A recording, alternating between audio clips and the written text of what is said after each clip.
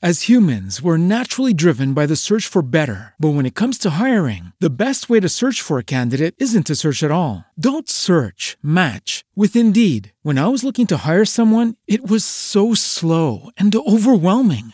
I wish I had used Indeed. If you need to hire, you need Indeed. Indeed is your matching and hiring platform with over 350 million global monthly visitors, according to Indeed data, and a matching engine that helps you find quality candidates fast. Ditch the busy work. Use Indeed for scheduling, screening, and messaging so you can connect with candidates faster. And Indeed doesn't just help you hire faster. 93% of employers agree Indeed delivers the highest quality matches compared to other job sites, according to a recent Indeed survey. And listeners of this show will get a $75 sponsored job credit to get your jobs more visibility at Indeed.com/podcast. That's Indeed.com/podcast. Terms and conditions apply.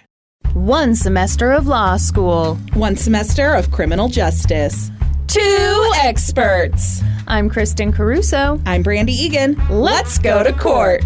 On this episode, I'll be talking about Erin Andrews' stalker. And I'll be talking about a honeymoon murder mystery. Oh, husband did it. Solved it. Solved it. Oh, Kristen. Oh, shut up. I am here to collect on a bet. Last week, you bet me your butthole that North Dakota doesn't have the or that they do have the death penalty, and it turns out they do not. So, hand it over. It's gonna be great to have an extra butthole. You're gonna want me to rinse this off first. In retrospect, I should have never bet my butthole because I only have the one. Now I have 2.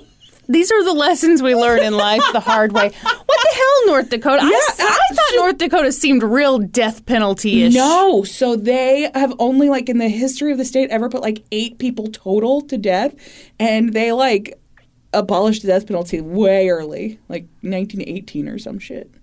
For real? Are you just saying this to get a hold of my butthole? I'm not. I'm not. All right. Well, congratulations. On my shiny new butthole. You wish it was new. This thing has some mileage on it. But nonetheless, you won it fair and square.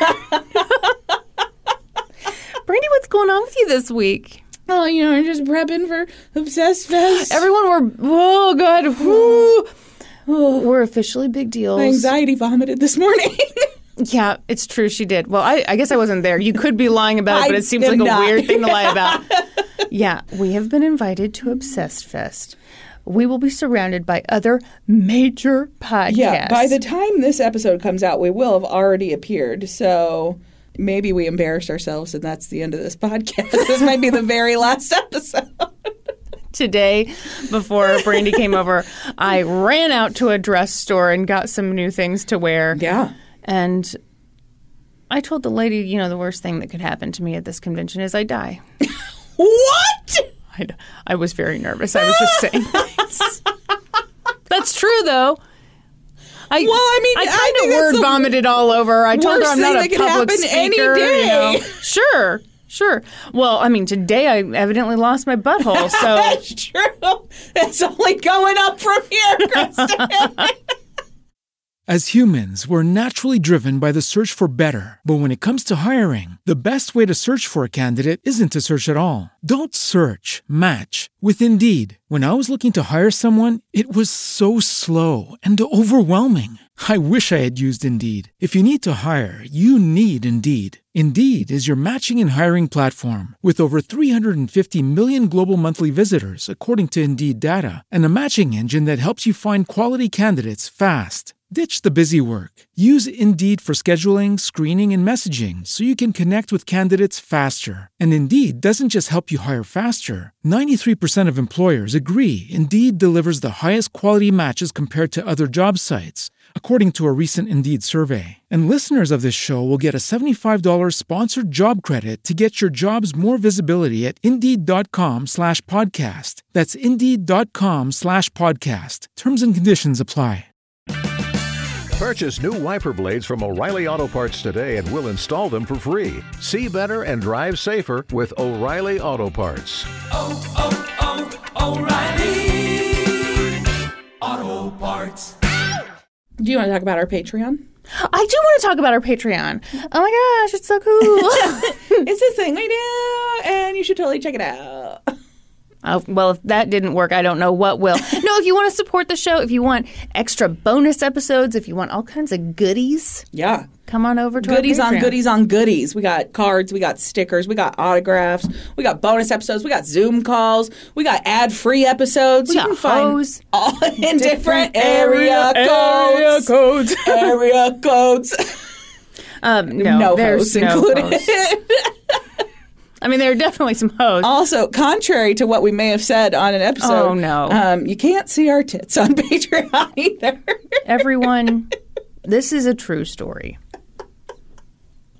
A while back, perhaps it's unprofessional to share this story, but I think it's funny. I think it's funny, too.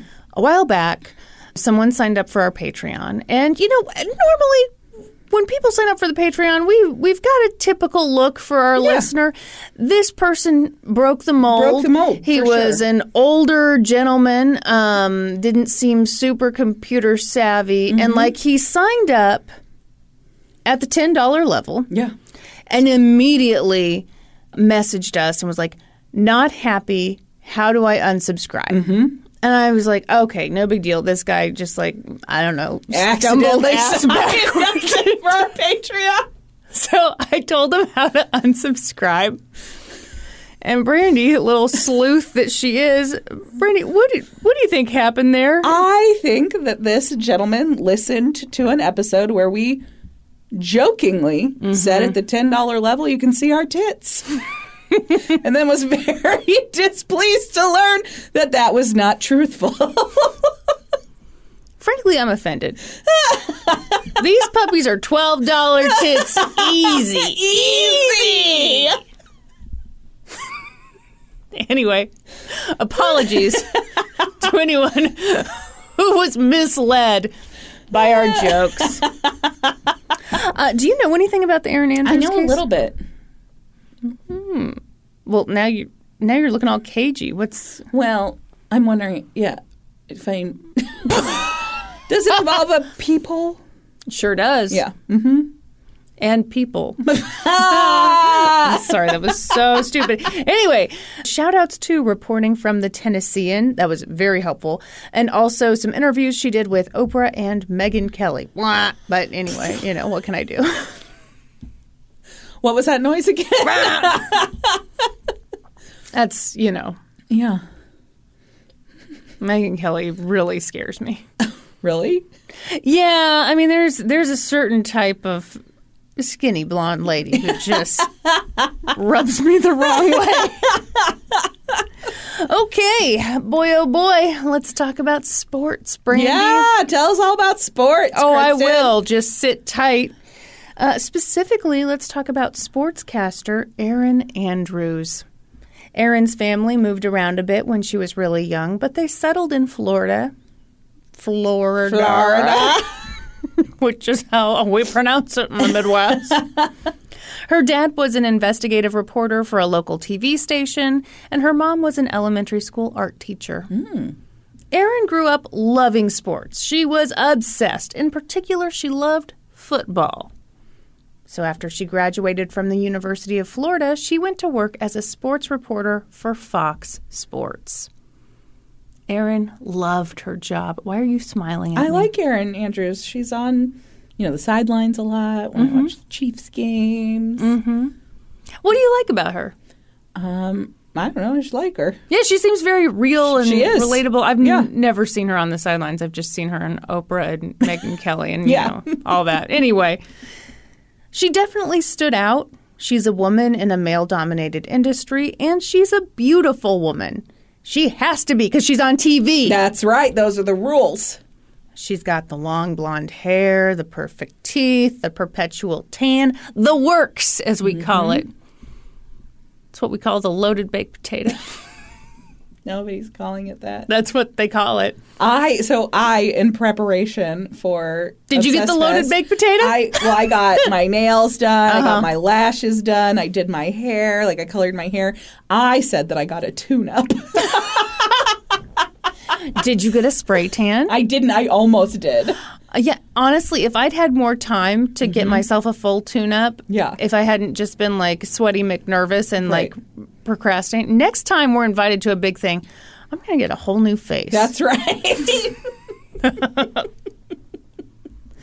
After a few years at Fox Sports, Erin got a job at ESPN, where she eventually became a sideline reporter for ESPN College Football Saturday Primetime, which is too long a name. That's way too long of a name. Right? Yeah. Can you talk to the football guys? I mean, they don't really listen to me, but sure. All right. Erin was doing really well in her career. She was rising through the ranks. But being a woman who covers men's sports can be challenging. Erin was always under an additional lens of scrutiny. If someone asked her a sports question and she stumbled or didn't have a quick answer, people might assume that she didn't deserve her job. They'd think she was just some airhead on the sidelines. Right. And so she had to work really hard, but that was fine. Again, she loved sports. She was dedicated to her career. She traveled a ton for work. She basically lived out of hotel rooms. And that wasn't a big deal. That was just part of the job. She was comfortable with it. But that all changed in the summer of 2009 when Erin got a phone call from a friend. He said, "There's a naked video of you, and it's all over the internet." Mm-hmm. And Erin laughed. She's like, "No, there's not. Nobody has naked footage of me. It's not possible." Yeah. And her friend was crying, and he said, "Erin, you have to look." So Erin went over to her laptop. She opened it up, searched for this video that she knew couldn't be her. And she only watched for 2 seconds because she knew it was her. There was a video of her naked in a hotel room, and it had gone viral. Mm-hmm.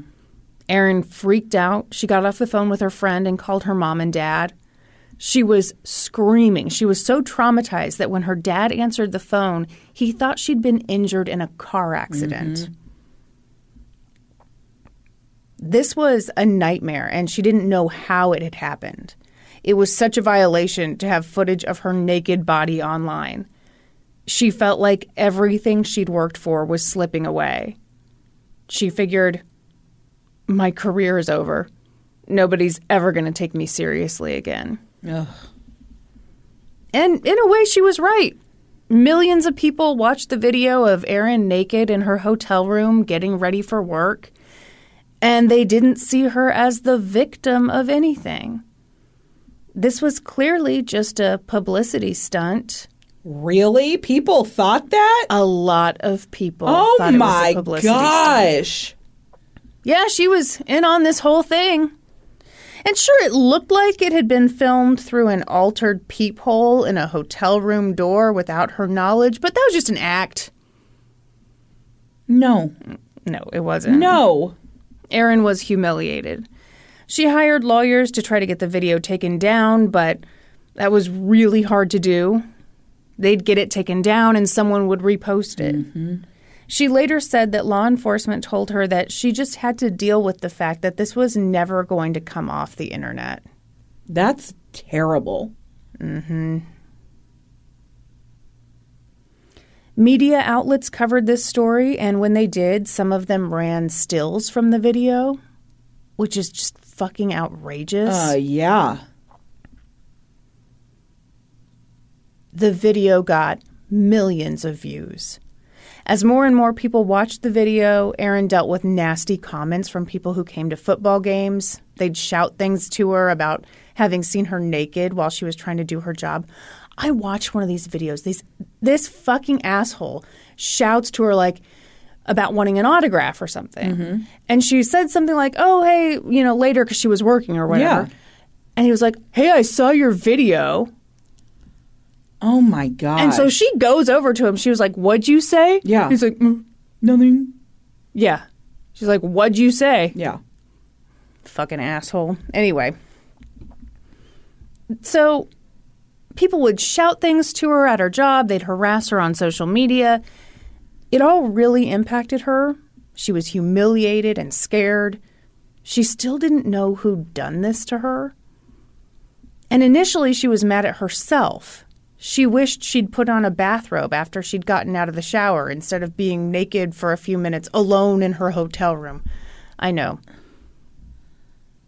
Okay, for me, I know it would never happen to you. That's what I do. But no, the average person, yes, they are alone in their hotel room. Of course, they're just walking around naked. Sure. Over time, that anger shifted. She wanted that video gone. She wanted to put an end to the ridiculous narrative that she'd done this to herself. So Erin and her dad went to meet with the FBI to see what could be done. And the FBI agents told her that they needed her to watch the tape with them. They said that if they were going to catch the person who did this to her, they needed her help figuring out where she was staying when she'd been taped. Erin didn't want to watch the video, but it was the only way. They started playing the video and they covered up her body and said, okay, just look at the room. Just tell us what you can remember. And Erin puked. Mm-hmm. That would be terrible. Yeah. You look like you're about to puke. It's just terrible. Yeah.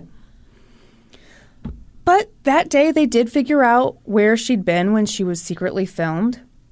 She'd been at the Nashville Marriott at Vanderbilt University. So that answered that question, but they still needed to figure out who this creep was. Mm-hmm. Erin was terrified that the person would come to her house in Atlanta. She was, oh my God, she was afraid that as she was on air, she would burp while she was talking. Which is silly because that could never happen to anybody. Yeah. She was also afraid that this was someone she knew. Right. The investigation went on for a few months, and then they caught the guy. His name was Michael David Barrett. He was an insurance executive from the suburbs of Chicago, and he was a stranger.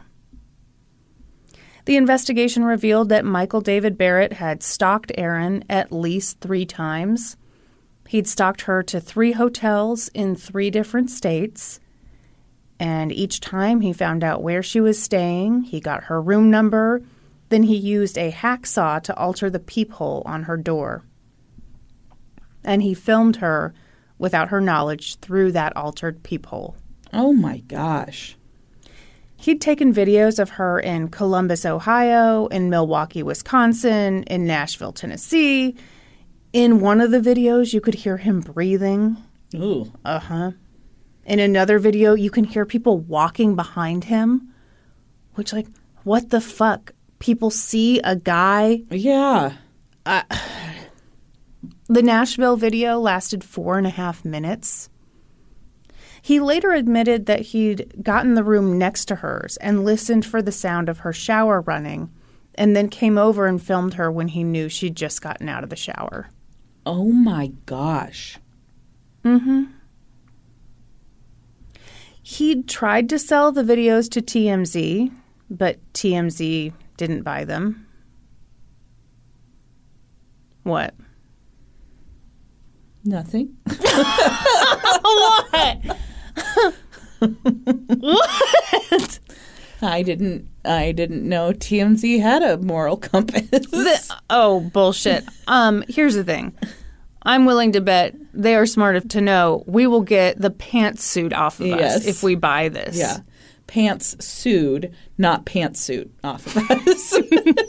And they just bought that pantsuit. It's an Ann Taylor one. It's not from the Loft, okay? So they're not just... They got it at the full price store. Yes. No, so, yeah, I think they declined because they didn't want to get sued. Also, I think... Is it too much to ask that if someone comes to you and says they have this kind of footage of somebody, could you pick up the phone and just let the police know? Yeah. Or even just let the person know, like, hey, I'm calling to follow up. So-and-so says they have a video of you. Mm-hmm. Is this, yeah. Yeah. Ugh. Yeah. So yeah, TMZ didn't want to buy them, so he posted the videos online himself. The FBI arrested Michael in October of 2009. But Erin Andrews was not the only woman he'd done this to. A memo filed by the prosecution said that he'd uploaded 16 videos of other women to an online account using the exact same tactics he'd used to film Erin. Wow. To an online account. One source made that seem like it was not quite YouTube, but like another Photo site. bucket. Yeah. Everyone's favorite photo bucket. Wait, what was the other one? Fish something. Flickr? No. I said fish, Kristen. I know. I was thinking you're wrong. I was thinking like... Something fish. Fish something. Look, we don't have all goddamn day. We've got to drive to Columbus tomorrow. That same memo also said that he'd conducted 30 background checks on different women. By the way, a background check is a great way to find someone's address. Neat. Yeah. A couple months after Michael's arrest, he took a plea deal. He pled guilty to interstate stalking. What do you think he should be sentenced for this? Not what do you think he got, it's what do you think he should get? A couple years. Okay. He gets probation, right? 2.5 years plus 3 years of probation, $5,000 in fines, and about $7,000 in restitution. Yeah. It's funny, you and I feel differently about this. I think he should go away for way longer. Yeah, so do I. I think I undershot it based on my knowledge of sentencing. But yeah, I would have been happier with like 5 years. Well, what do you want him to go to? I want him to go to North Dakota where they put him to death. No, I can't talk about North Dakota. I lost my butthole. Lost your butthole there. Last time I talked about that. No, I think... It's a huge violation. It's a huge violation. He's clearly done this to multiple people. Yeah. He put this online where it will haunt her forever. Yeah. Yeah, I don't think 2.5 years is it. Yeah. Erin Andrews was livid. She told the judge that she fears for her life every time she enters a hotel. She asked for a harsher sentence.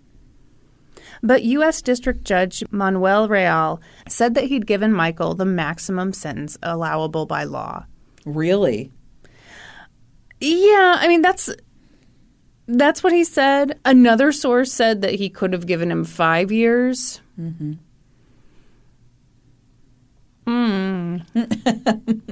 He noted that Erin would be suffering from this incident for the rest of her life, but said, quote, "There is no life sentence that can be imposed upon him except his own guilt." And, Michael claimed to feel... That makes me feel way better. Hey, no, you are going to feel better because Michael felt really guilty, okay? Did he? He cried in court. Cool. He said that he would spend the rest of his life regaining the respect of his friends and family. He said, quote, "There are no words to tell Ms. Andrews how sorry I am for what I've done to her. I hope someday she can forgive me." For the record, she does not forgive him. Years later in an interview, she said, "I have to relive it all the time. It's shaped who I am as a person. It messed with my family. It hurt my mom and dad so bad, and it still does. And you don't get any sort of pass for doing that." Yeah. But I ask you, Brandy, did he get a pass? Michael's lawyer wants you to know that this whole thing has been really tough on him. Oh, I'm sure. It's just the worst. Hey, he lost his career, he lost his fiance, and he lost his life savings. Because of what he did. Yeah, he knows he's at fault. I don't feel sorry for him. Can you imagine being the fiance? No. Talk about a bullet dodged. My God. Yeah. Hey, wait, do you need a minute to recover? I don't. I'm all set. Wow, you really... Okay. She's as cold as ice. But this wasn't over. The investigation into Michael's crimes had revealed a lot of unsettling information. And one big piece of it was how easily he'd been able to find out what rooms Erin had been staying in. Yeah. And get the room right next door to her. Yeah. What the fuck, right? Yeah. Tell us about that. How'd that happen? Oh, shit, I didn't prepare anything on that. My case ends here. Erin felt that the hotels had been way too lax with that information. Yes. Yes. So in 2011, she looked herself in the mirror and she said, "Let's go to court." She sued Michael Barrett, and she also sued Marriott International, the West End Hotel Partners, and Windsor Capital Group. Those last two companies own and manage the Nashville Marriott. She sued them for negligence leading to emotional distress and invasion of privacy. But this case took years to go to trial. In that time, Michael was released from prison. A judge dismissed Marriott International as a defendant. But finally, in March of 2016, Erin Andrews' civil suit got underway in front of a jury of 9 women and 5 men. The trial lasted 2 weeks, and it was super emotional. Every day when Erin walked into court, she told herself to stay strong, to be the Green Bay Packer offensive line and say, I'm going to crush that D line and I'm going to go after them, whatever the fuck that means. You know what the hell that means, right, Kristen? I mean, I know those little green guys. Look, I know it means you got to be tough. Okay, very good. The big question is the quarterback for the Green Bay Packers? Aaron Rodgers. Yes! Suck on that! That's very good. I'm very impressed. Yeah, ask me anything, dude. I'm a cool girl, so I know about sports. I've always described myself as more of a tomboy. Oh, yeah. I never had a lot of female friends growing up because, I making friends with girls. Yeah, I just really identified more with the guys, you know. That's who I've always been, as you know. Yeah, very much so. All right. The big question at this trial was, who was to blame for what happened to Erin? In opening statements, Mark Dedman, the attorney for Marriott, said that all of the blame goes to the stalker, Michael Barrett. He was the one who schemed to defraud the hotel. He did this. No, the hotel gave out information they should never have given out. Did they? Did they really, Brandy? How did he get it? He was a schemer. He was very sophisticated, okay? He was an insurance executive, traveled like 200 days a year. Okay. The Marriott was no match for this man. Great. Is that not terrifying? Like, I think a lot of people who stay in hotels are probably frequent travelers. Yeah. You're not equipped to deal with, like, frequent pervs. Frequent pervs? You get frequent perv miles? You get frequent perv certificates. Oh, what do you use those for? No, I mean, that's like when you're good at sniffing them out. And so, like, you go up to a hotel. Wouldn't that be great? You see, like, a wall of certificates. It's like, oh, you went to the Cornell School of Management. And also, you got your perv certificate. So you're going to sniff out the pervs around here. It doesn't mean you're a certified perv. Obviously, that's a different thing. Oh, my mistake. I thought a perv sniffer was a guy who smelled ladies' underwear. Stop it. Anyway. Another big question was, had Erin Andrews really been harmed by this incident? Mark pointed out that Erin Andrews' career had been thriving ever since the videos were posted. Erin's a... Fuck off. Mm-hmm. Go fuck yourself. Agreed. Seriously? Oh, yeah. Oh, yeah, that's what he argued. Holy shit. Yeah, I don't know how you live with yourself. I actually helped her out. Yeah, think about all the good things that happened. Erin's attorney, Randall Kennard, was like, wow, Erin was humiliated by those videos, but she chose to continue in her career. Yeah. That's it. He also said that the hotel shared some of the blame for what happened to Erin. He said that the staff at the hotel confirmed Erin was staying in their hotel. They revealed what room she was staying in. When Michael requested to book the room right next to her, they didn't alert her. Erin's legal team called a lot of Marriott employees to the stand. One said that it was policy not to give out people's room numbers. No shit. No shit. It could be very dangerous. Well, and my experience is that even when they check you in, they don't tell you your room number. They just hand you, like... Yeah, they do it like a magician. Slide it across the table. Is this your card? Another said that staff was allowed to confirm if guests were staying at the hotel. Which, I don't like that. Why would they need to confirm that? Yeah. A woman who worked at a reservation call center said that she sent the hotel information indicating that Michael had requested the room next to Erin's. Then Erin's legal team called a private investigator who specializes in hospitality industry security and liability. He said that identifying Erin Andrews as a guest and releasing her room number was the, quote, cardinal sin of hospitality. Yeah. Yeah. Yeah. He also I'm not in hospitality, and I could have told you that. Wow. Are you saying that you're on the same level as a private investigator who specializes in hospitality industry security and liability, Brandy? Don't you dare put yourself on this man's level. Only on that one little topic. He also said that since the hotel was completely booked, they should have had 2 security guards on staff and had video surveillance on floors with guest rooms. Yeah, I mean, these are the things you might expect. But the that hoe didn't have any of it. Oh, my God. I don't know why I paused in the middle of that word. Yeah, the hoe didn't have either. Instead, they had 1 overnight security guard, and he doubled as the room service delivery guy. So really? Yes. Erin's parents also took the stand. Her dad, Steve, talked about the impact the video had on Erin. He said that it had scared her and made her afraid of crowds. He said she hung blankets over her windows.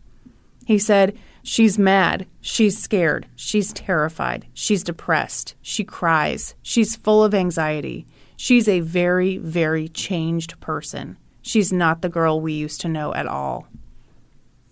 He said he was floored when he found out that the hotel had given Michael Barrett Erin's room number and that he'd stood outside her door filming her for 4.5 minutes. Yeah. He said, I thought to myself, if this guy had been a killer, she'd be dead. Erin's mom, Paula, testified. She was asked about Erin's career after the incident, and she said, I almost think she's trying to compensate and keep in control of that aspect of her life. Through no fault of her own, she lost control. And by golly, she's going to show the world she can still make a living and be passionate about what she loves. And I'm proud of her. Mm-hmm. At some point, Erin's legal team told her that they needed to play the video for the jury. And she was like, well, you're going to black out my body, right? And they told her they didn't think that was the way to do it. Really? Yeah, they said they wanted the jury to feel the magnitude of what was done to her, and so they needed to see the full video. I do get that argument, but... Ugh. I do too. Yeah.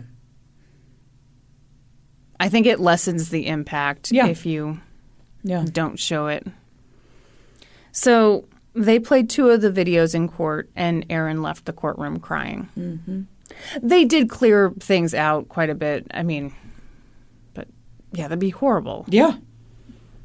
A computer scientist testified that more than 16.8 million people had seen the videos or still images between July 2009 and January of 2016. Oh, my gosh. Erin took the stand and she cried a lot. She said that the hotel staff never told her that a man was trying to stay in the room next to her. She said if she'd known, she would have called the police. Yeah. She said, this could have been stopped. The Nashville Marriott could have just called me and said, we're putting this man that requested to be next to you. Is this okay? And I would have called the cops and we would have gotten him. I'm so angry. I'm so mad. Yeah, not just could have been stopped. This should have been stopped. Absolutely. Yeah. On cross-examination, Marriott's attorney, Mark Dedman, suggested that the videos had actually helped Erin's career. He asked her to confirm some of the commercials and endorsements she'd gotten since the video came out. That's ridiculous. Reebok, Degree Deodorant, Diet Mountain Dew. And Erin was like, yeah, my career is going well. Mm-hmm. You fuckwad. Yeah, no kidding. He asked, I don't think Erin Andrews said the fuckwad part. I think she thought it. He asked her if people thought more or less of her since the video went viral. And she said she reads every day that people think less of her, but that some people think more of her for filing the lawsuit. She said, I think people think I'm brave for standing up to the Marriott. Bazing! Yeah. She also testified that her former employer, ESPN, had told her that they wouldn't let her go back on the air until she'd done an interview about the video. Really? Yeah. Not cool. No. That's ridiculous. Yeah, you're the victim of a crime. Yeah. She said she'd chosen to do an interview with Oprah, even though she didn't want to. She said she sobbed before the interview and that her parents encouraged her and that, Oprah was very comforting. Yeah. I expect nothing less. Have you gotten any texts from Oprah lately? She's constantly texting me. So annoying. I just think that's awful. Yeah. When it was the defense's turn, they called a professor for the University of Houston's Hospitality Management College. They don't give out perv certificates there. No perv sniffers there. He testified that the hotel staff didn't violate any of the procedures that they had in place in 2008. How? Right? Okay. Then that's a huge policy gap. That is a huge problem. Yeah, then your policies are wrong. Yes. If that's true, then your policies, are wrong. Yes. And also, you're fucking dumb. Yes. Like, how could there not be a policy against this? An executive for the hotel said that the hotel had performed very well in a secret inspection that Marriott performed 3 months before this so incident. Great for them. Randy, don't be sarcastic. Oh, the secret shopper liked that? That's great. So glad to hear that. Turns out, though, the secret shopper was a perv. Oh. He was like, well, it's so easy to get a woman's room number at this hotel. I love it. That's ridiculous. Jacqueline Dement was the person who checked Michael into the hotel, though, obviously she didn't specifically remember him. But she said that she wouldn't have seen that he had requested to have the room next to Erin Andrews. If she had seen that request, she would have checked with Erin first before putting him in the room next to her. Bullshit. He did not accidentally get the room next to Erin Andrews when he specifically requested it. Mm-hmm. Not a fucking chance. I don't believe that for a second. You ready to get more angry? I mean, no. So this was a pretty big deal trial with a lot of media coverage. Yeah. And about halfway through, this happened. A guy named Neil Peskind, who is an executive for the West End Hotel Partners, which owns the Nashville Marriott, was in Nashville to testify for the defense. And one evening after court, he and 2 friends went to the Margot Cafe and Bar in Nashville for dinner. I almost said for diner. I thought you almost said dunner. Here's the thing. I was like, nope, it's French. Don't pronounce the T on Margot. And then I mispronounced dinner. Okay. You did get the tough ones. Let's celebrate wins here. Absolutely. So they're getting dinner, and a waitress named Nicole Brannigan said that one of the guys pulled out his phone and watched the video of Erin Andrews naked out in the open in this fucking restaurant. What? And the med made comments about her body. She said she overheard Neil say that if the trial was going to cost him millions, he was going to watch it and show everyone. Holy shit. She said, we had to ask him to stop. It was disgusting and horrifying. Yeah, that is disgusting and horrifying. Nicole was super fired up about this, and she tweeted about the incident. She tweeted to several media outlets. Wow. And the next day, when the story broke, the civil trial was briefly delayed. Because, holy shit. Yeah. Can you fucking imagine? No! Later that day, Neil issued a statement. And it's going to clear it all up. Oh, so okay, just great. calm Neil, down. lay it on us. I was at a private dinner meeting with friends. They brought up the allegations and they started viewing the video. I asked them to stop, and while they did so, it was not as quickly as I had hoped. This incident has been blown into something it was not. I would never disrespect Ms. Andrews and what she has been through. This is a very unfortunate situation that should not be a reflection on West End hotel partners or to our commitment to the issues in this case surrounding what happened to her. I sincerely apologize for my participation in what happened. Okay. Well, it was clearly, just one of those really innocent things where you're at a dinner table in public watching a video of a non-consenting woman and commenting on her body. And, you're just the good guy being like, hey, friends, hey, no! Stop. I am horrified. Yeah. Yeah, okay.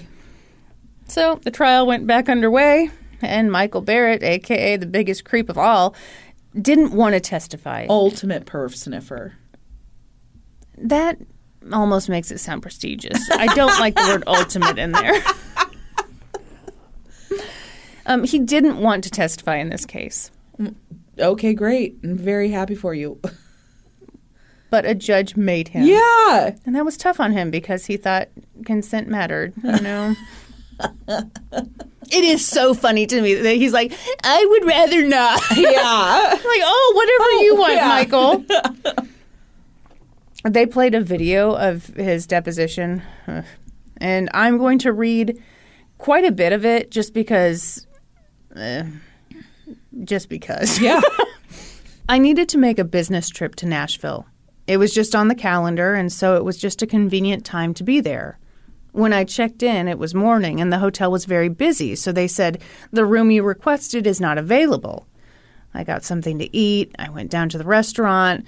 There's a house phone in the restaurant, so I picked up the house phone and called the operator and asked, can I have Erin Andrews' room? And they connected me. On the house phone, it shows a room number, so I knew what room she was in. I went to that floor, the 10th floor, I believe. I had noticed the maid was cleaning the room next to her room. That person was checking out. So I went back to the front desk and told them, that room is open. Can I check into that room? They said, let's check and see, and went back. And after a few minutes, they came back out and they checked me into that room.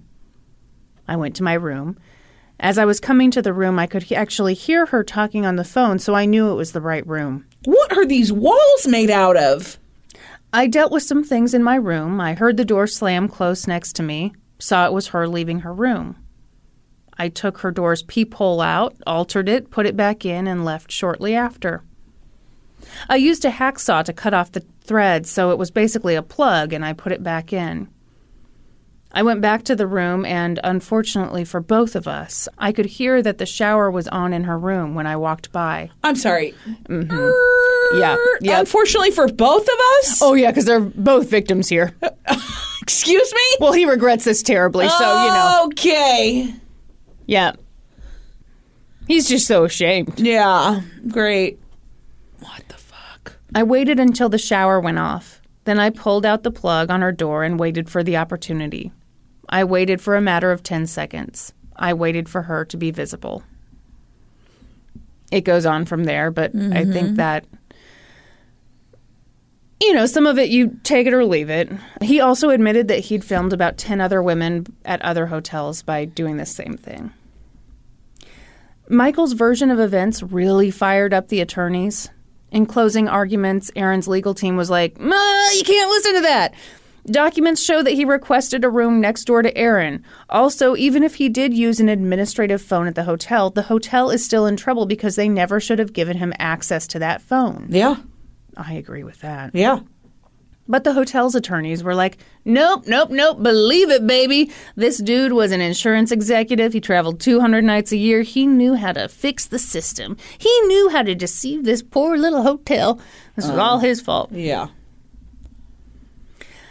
Erin had sued them for $75 million. Good for her. But her attorney suggested that the jury punish the defendants by charging them $1 for every person, past and future, who watches that video of Erin. I like it when attorneys do this. Yeah, me too. He said, this is a post-traumatic stress disorder problem for which there is no post. She knows people are looking at her naked on the internet every day. Mm-hmm. Ultimately, the jury found Michael 51% responsible, and the hotel management company, Windsor Capital Group, and the hotel owner, West End Hotel Partners, 49% responsible. They awarded Erin Andrews $55 million. How does that break down, though, if they're assigning blame to... Oh, that's how they usually do it. Right, but so You're worried about how she's going to get that money? Yes. Okay. More on that great. now. Okay, great. I'm ready. So they awarded her $55 million. Yeah.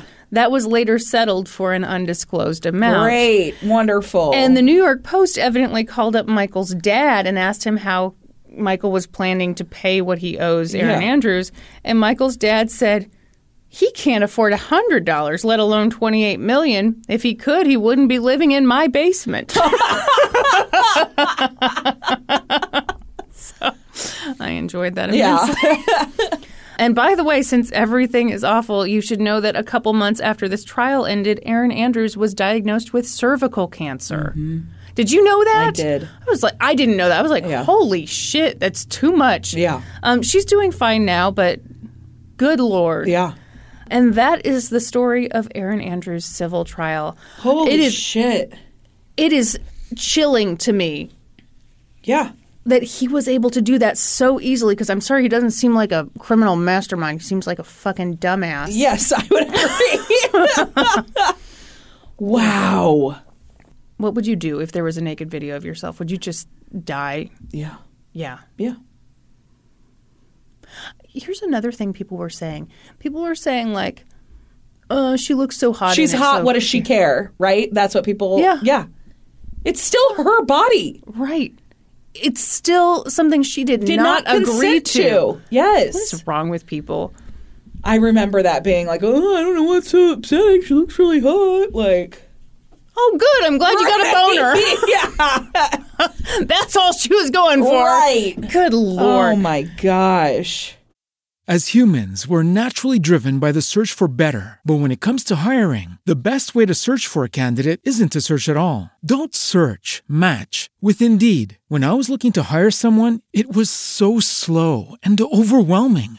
I wish I had used Indeed. If you need to hire, you need Indeed. Indeed is your matching and hiring platform with over 350 million global monthly visitors, according to Indeed data, and a matching engine that helps you find quality candidates fast. Ditch the busy work. Use Indeed for scheduling, screening, and messaging so you can connect with candidates faster. And Indeed doesn't just help you hire faster. 93% of employers agree Indeed delivers the highest quality matches compared to other job sites, according to a recent Indeed survey. And listeners of this show will get a $75 sponsored job credit to get your jobs more visibility at Indeed.com/podcast. That's Indeed.com/podcast. Terms and conditions apply. You ready? You need like a little breaky break? You need more water? You need another I do coffee? need more water. Don't talk to me like I'm a big baby. You need to go poopy? Pure imagination. Sorry for shaking my tits at you. Getting you all distracted. Never apologize for that. Very good. I won't. All right, you want to talk about a murder mystery? I do. Is it actually a mystery, or is it, like, pretty obvious? Why don't you be the judge? Ooh. Great. I'm very judgmental, so that'll come naturally. Okay. Couple of shout-outs. to an episode of Dateline that I read and did not watch. Chillingcrimes.com. And an episode of the podcast Case File. Okay. Tina Thomas met Gabe Watson when they were both students at the University of Alabama at Birmingham. Tina was actually engaged to another guy at the time, but Gabe asked Tina out anyway, and she declined. At some point, though, reportedly because her mother, Cindy Thomas, didn't approve of her fiancé, Tina actually called off her engagement. And then that New Year's Eve, she and Gabe wound up at the same party again, and Gabe asked Tina out, and this time she accepted. They officially began dating in January of 2001. Tina and Gabe both went on to graduate from the University of Alabama and each started their careers. Gabe went to work at his father's company as a bubble wrap salesman. What? I have so many questions. Doesn't bubble wrap sell itself? That's what I think. Did he go door to door? What are the needs for bubble wrap? Are you selling to companies, I'm assuming? And are there different types of bubble wrap? What year was this? 2002-ish. All right. I approve. Okay. And Tina went to work as a manager of the children's section at what sounded like a very fancy department store because it was at a Galleria, which is a fancy mall. What's the name of the department store? I found it in one article and then could never find it again, so how dare you ask? Belk's? No. That's not very fancy. It started with a P. Anyway. Pennies. Yes. Pennies. Very fancy J.C. Penney's. Too rich for my blood. All the while, their relationship grew more serious. At some point, Gabe asked for Tina's father, Tommy Thomas. No. He sounds like a fucking train. Well, is his name Thomas Thomas? Yes, that's so silly. Anyway, that shouldn't be allowed. It should not. Anyway, he asked Tommy Thomas's permission to marry his daughter. And one article said that Tommy... Can you imagine asking a man named Tommy Thomas for permission to do anything? And according to one article, Tommy didn't really give permission, but he also didn't really say no. And so Gabe took that as a 2 thumbs up. And he bought a ring. But what he did with that ring... What do you think of the asking for permission thing? Yeah, I think it's really old school. Mm-hmm. David didn't ask my parents' permission, but I was 32 years old and knocked up. So 33 years old. So one didn't really need to ask.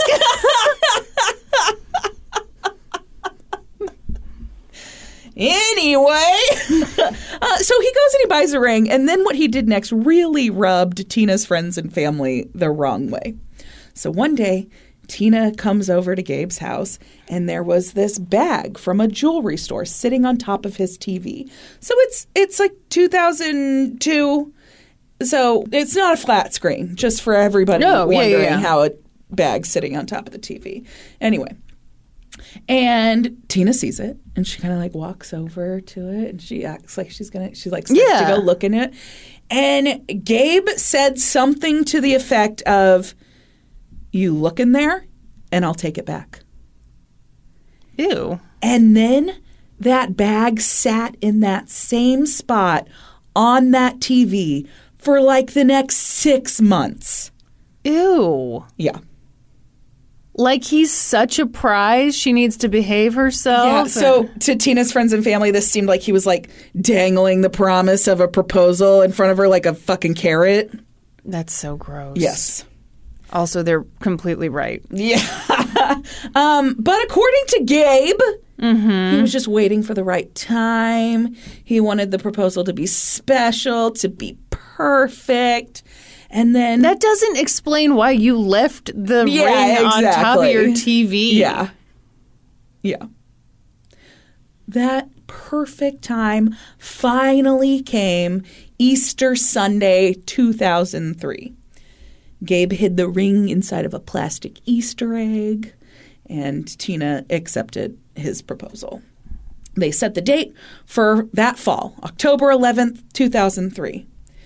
Tina's parents weren't like super thrilled with her choice of partner. They thought their relationship was a little one-sided. Was her mom wishing she hadn't ran off the other guy? So actually, her mom flat out told Tina that she didn't like Gabe. And Tina was like, you're not even giving him a chance. You never give anyone a chance. Uh-oh. And so then she just like shut her mouth. I mean, yeah. Yeah. Uh-oh. Yeah. So they really thought the relationship was really one-sided. It seemed like Tina was always doing what Gabe wanted to do. For example, scuba diving lessons. Oh, no. Is this death by scuba? Is it? Okay. When Tina and Gabe met, he was a certified scuba diver, and he even held a certification as a rescue diver. And he told Tina that if their relationship was going to work, if they were going to grow together as a couple, she would need to participate in his interests. And so at the beginning of 2003, Tina began taking diving lessons. If you want to be with me, you've got to scuba. Yeah, that's right. That is dumb. Scuba to the core. So you better be scuba too. No, we're two people. Yeah. We can have different interests. Also, he really liked to fish, and he told her she needed to fish too. Well, fishing is boring. What'd she force him to do? Yeah. All right. Yep. This seemed really out of character to Tina's friends because they said Tina didn't even like getting her hair wet in the swimming pool. They joked that she did this like silly little dog paddle to keep her head above water. Sure. Tina's parents, however, were more than just a little concerned about taking diving lessons. They worried it was actually dangerous for her. When Tina was a child, she was diagnosed with paroxysmal supraventricular tachycardia, or PSVT. So this is a heart condition that causes palpitations, the feeling of faintness, sweating, shortness of breath, chest pain. And in 2002, when her prescription medications for this weren't really giving her relief anymore, Tina underwent a surgery, which was described as minor, to correct this. But it was a heart surgery. Yeah, that doesn't sound minor to me. Doesn't sound that minor to me either. Okay, fuck. I think I also suffer from that thing of like, you start describing something, I'm like, I have that sometimes or I'm short of breath. Oh my God. Oh, that sounds really scary. Yeah, so she had the surgery. It was successful, and Tina no longer suffered the symptoms of PSVT. But Tina's parents didn't think that she should be doing anything as strenuous as diving. And more importantly, they felt like she was being pushed by Gabe to do something that she wasn't that interested in. Right. I mean, if she doesn't want to dive. Yeah. But Tina told them this is what she wanted. And she also told them that they didn't need to worry because Gabe was a certified rescue diver. If she got in trouble, he'd be there to save her. And she told them that they were planning their honeymoon as a scuba diving trip. Well, part of it anyway. The couple planned to spend 2 weeks in Australia. The first part would be kind of Tina's week. They would go to Sydney. They'd be shopping and sightseeing. And then from there, they'd head to Townsville, where they would board a ship and spend the next week at sea performing a series of dives at the Great Barrier Reef. That is one hell of a honeymoon. That is the hell of a honeymoon. This was the trip of Gabe's dreams. It was actually a trip that he'd been thinking of as a solo trip for years. His grandmother had actually offered to fund it as a college graduation present. But now he was thrilled at the idea of taking his new bride on his dream dive trip. Finally, after months of planning, it was finally here. October 11th, 2003, Gabe and Tina's wedding day. Tina told her mother that she felt like the princess bride. And those in attendance said that the new Mr. and Mrs. Thomas made for a... That's wrong. That's not their last name. It's Watson. That's her maiden name. Hold on. Let me fix my notes. Sorry, Patty, you're going to have to cut that. Turns out he was her brother. No, stop it. It's a mystery how they didn't know. Stop it. And is it one of those creepy doctor things? Anyway, And those in attendance said the new Mr. and Mrs. Watson made for a beautiful couple and looked very much in love. And they looked kind of alike. Stop it. At the end of the evening, Gabe and Tina got into the elevator to leave their wedding reception. Wedding reception, as it turns out. And Tina's dad did kind of a weird thing. He literally, put his arm in the way of the closing elevator door. And then, once they opened back up, got inside and gave his daughter one last goodbye hug. He grabbed her and said, "Baby girl, go have the time of your life." And then he turned and grabbed Gabe and said, "Take care of my baby girl." Did he just feel compelled all of a sudden? And that was the last time he saw his daughter. Just 11 days later, Tina Watson died on her honeymoon. The first leg of the trip went as expected. They left 2 days after the wedding and spent the next several days enjoying the sights in Sydney. Then on October 21st, they traveled to Townsville to board the Spoil Sport. They planned to spend the next several days aboard this vessel, performing a series of 25 dives around the Great Barrier Reef. They would average 4 to 5 dives per day. So they get on this boat at night. It sails out. This just sounds terrible. I'm sorry, but it does. You're not interested in this at all? No. Yeah. So they get on this boat at night and they go to bed in their cabin, and then it sails out to where they were going to anchor for the first dive. And the next morning the Watsons wake up and they find the Spoil Sport moored at their first dive point. The site of the SS Yongala. So this was a passenger ship that sank in 1911. Every passenger on board died. Oh, God. Yeah. It hadn't been fitted with a what? Morse code thingy or something like that yet. That was new technology. And it was hit by a storm and wasn't able to call for help. Oh, gosh. And so it sunk and everybody died. Oh, no. How many people? 100 and something. Gosh. I didn't write that one down. I apologize. I accept your apology. But since it has sunk, it has become this kind of reef of its own. Coral has grown all over the ship, and so it's become a very popular diving point. Sure.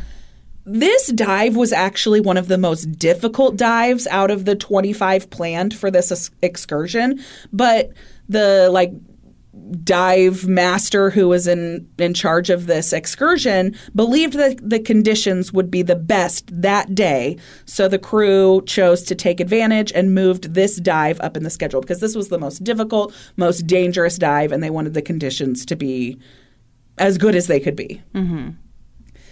That morning, all of the divers were briefed on what to expect out of the dive. The dive master told them about the visibility underwater, the currents. He talked about safety procedures. This particular dive follows a very set routine. So divers are taken from their boat out to a buoy. And then from that buoy, they follow this permanent chain down to the bow of the wrecked SS Yongala. And then it's anchored there. Mm-hmm. And then the divers let go of that chain, and the current then carries them over the deck of the ship. It's called a floating dive. That sounds really cool. It does sound super cool. So you can take in all of the wildlife, all of the different fish, all the coral, everything. And then you float down to another buoy, and then you follow that chain back up to the surface, and then you're taken back to your ship. Okay. This is what's called a drift dive. But at this particular site, the current was super strong. And so it required really experienced divers. So company policy was that each diver was to be questioned alone about their dive skills so that whoever they were with couldn't influence their answers in any way. Yeah. And then they were to be offered an orientation dive by a dive master to get them used to the conditions. But for whatever reason, this policy wasn't followed this day. Gabe and Tina were asked about their skill levels together. And then they were offered an orientation dive together. But Gabe Watson assured them that they would be fine. He was a certified rescue diver. He had more than 55 dives under his belt. What is important to know here is that what Gabe failed to disclose to the dive coordinators that day was that Tina had never dived in open water. Oh. Ever. And Gabe himself had only completed a handful of dives in open water. They had both received their dive certifications at a flooded quarry in Alabama. So it was completely different conditions than what they were going into that day. Yeah. And Gabe had completed his rescue diving certification at that same quarry. Yeah. Quarry.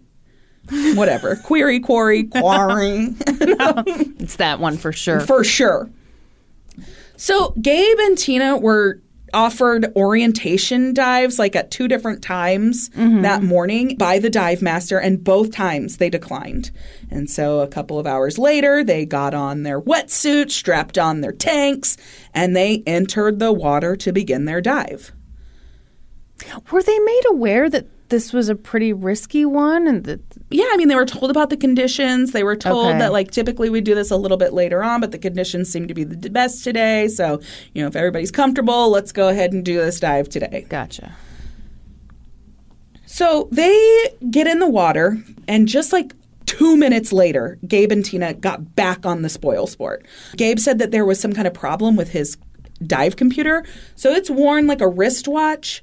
He said something wasn't registering properly. It was beeping at him as soon as they started their descent. And so they'd come back up. He took the batteries out of it, flipped them around, got it working again, and then they went off to start their dive again. Well, that's unsettling.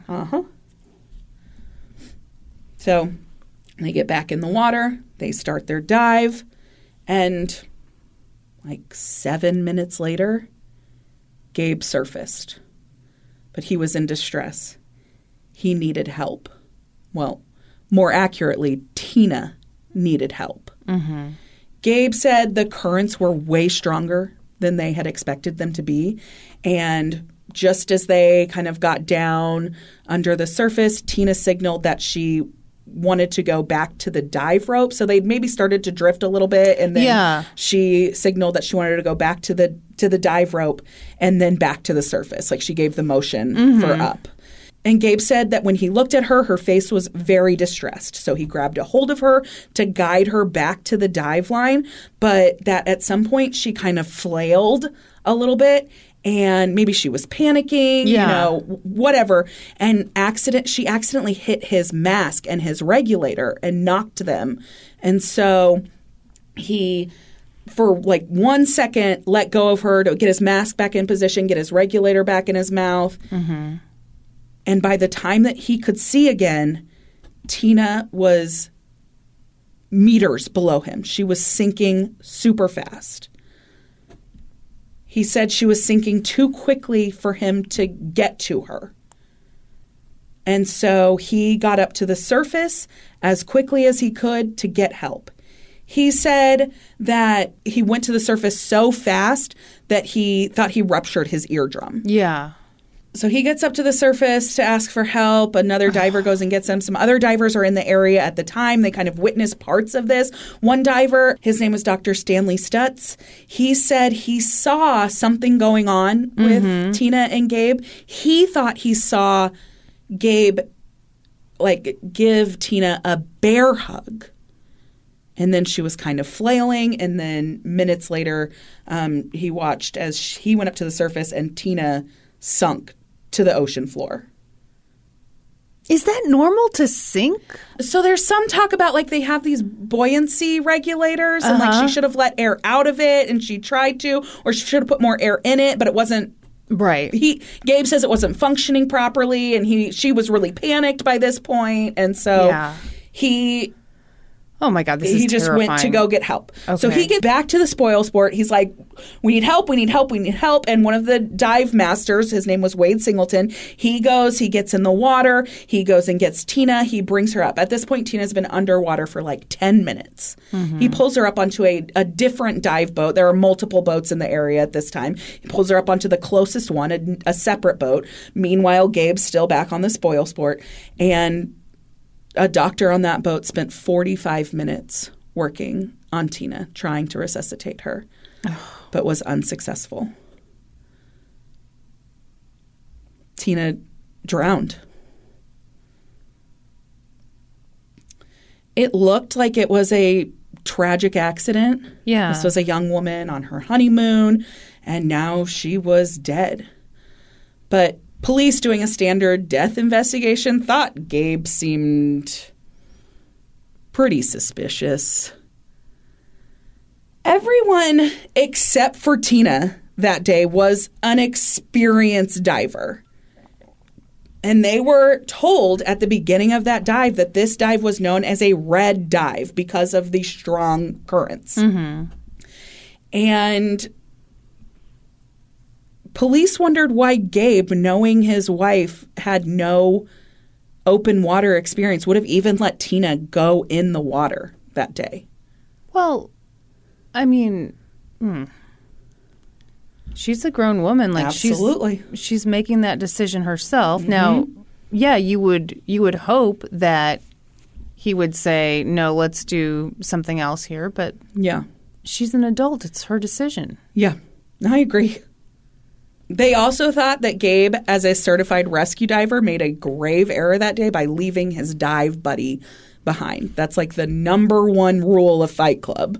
Mm-hmm. You never leave your buddy behind. And I mean, even if they're going down they said he fast? should have been able to get to her, and then he should have ascended with her. Yeah. But Gabe said the severity of the current was just something they weren't prepared for. It hit them as soon as they got into the water, and then they were being pushed along so fast.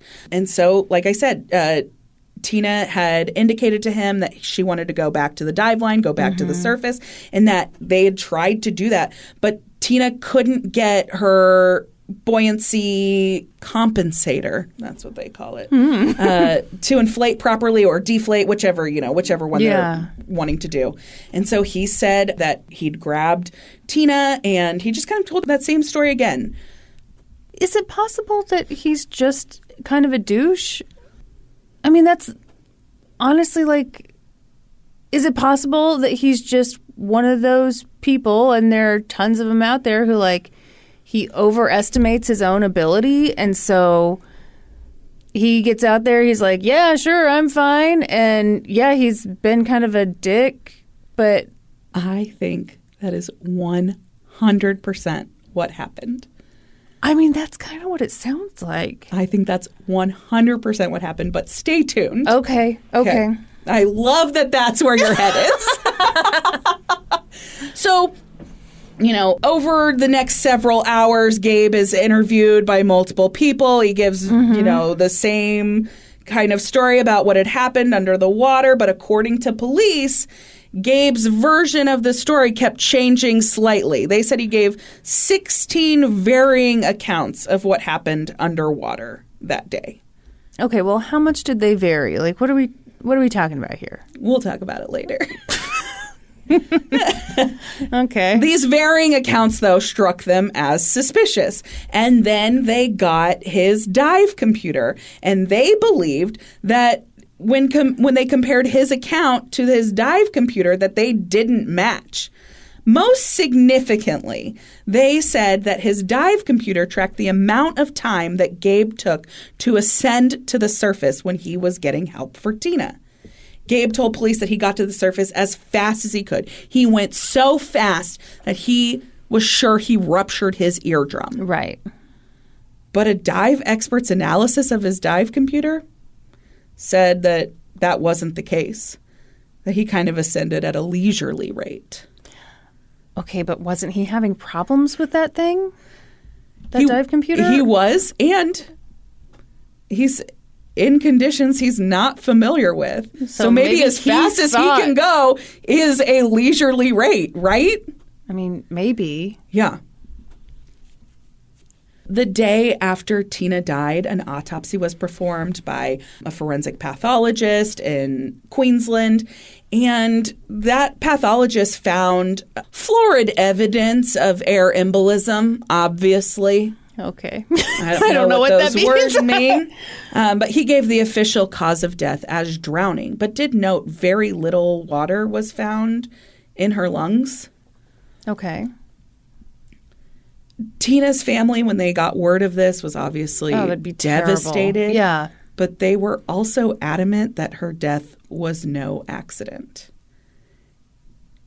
And they pressed Australian authorities to launch a formal investigation into Gabe Watson.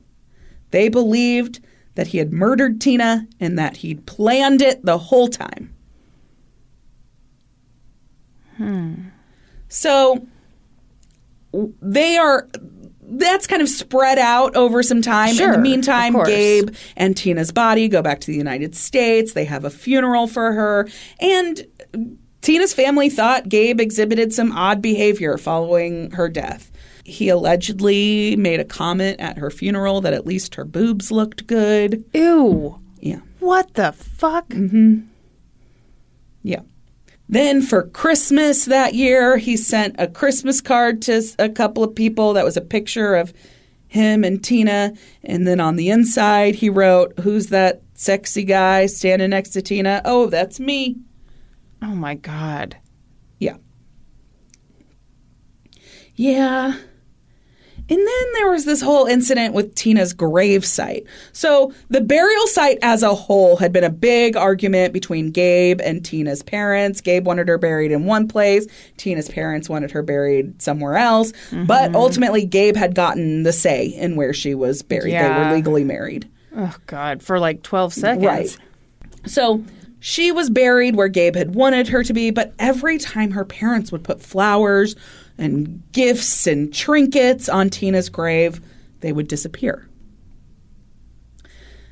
They even started bolting them down and securing them with chains, and they'd still go missing. Finally, Tina's parents went to the police, and the police set up a little surveillance camera, and it captured Gabe using bolt cutters to remove the items that they had left on Tina's grave. So they confronted Gabe about it, and he said that the items her parents were leaving were gaudy and tacky and that Tina wouldn't have liked them. So he was honoring Tina by getting rid of them.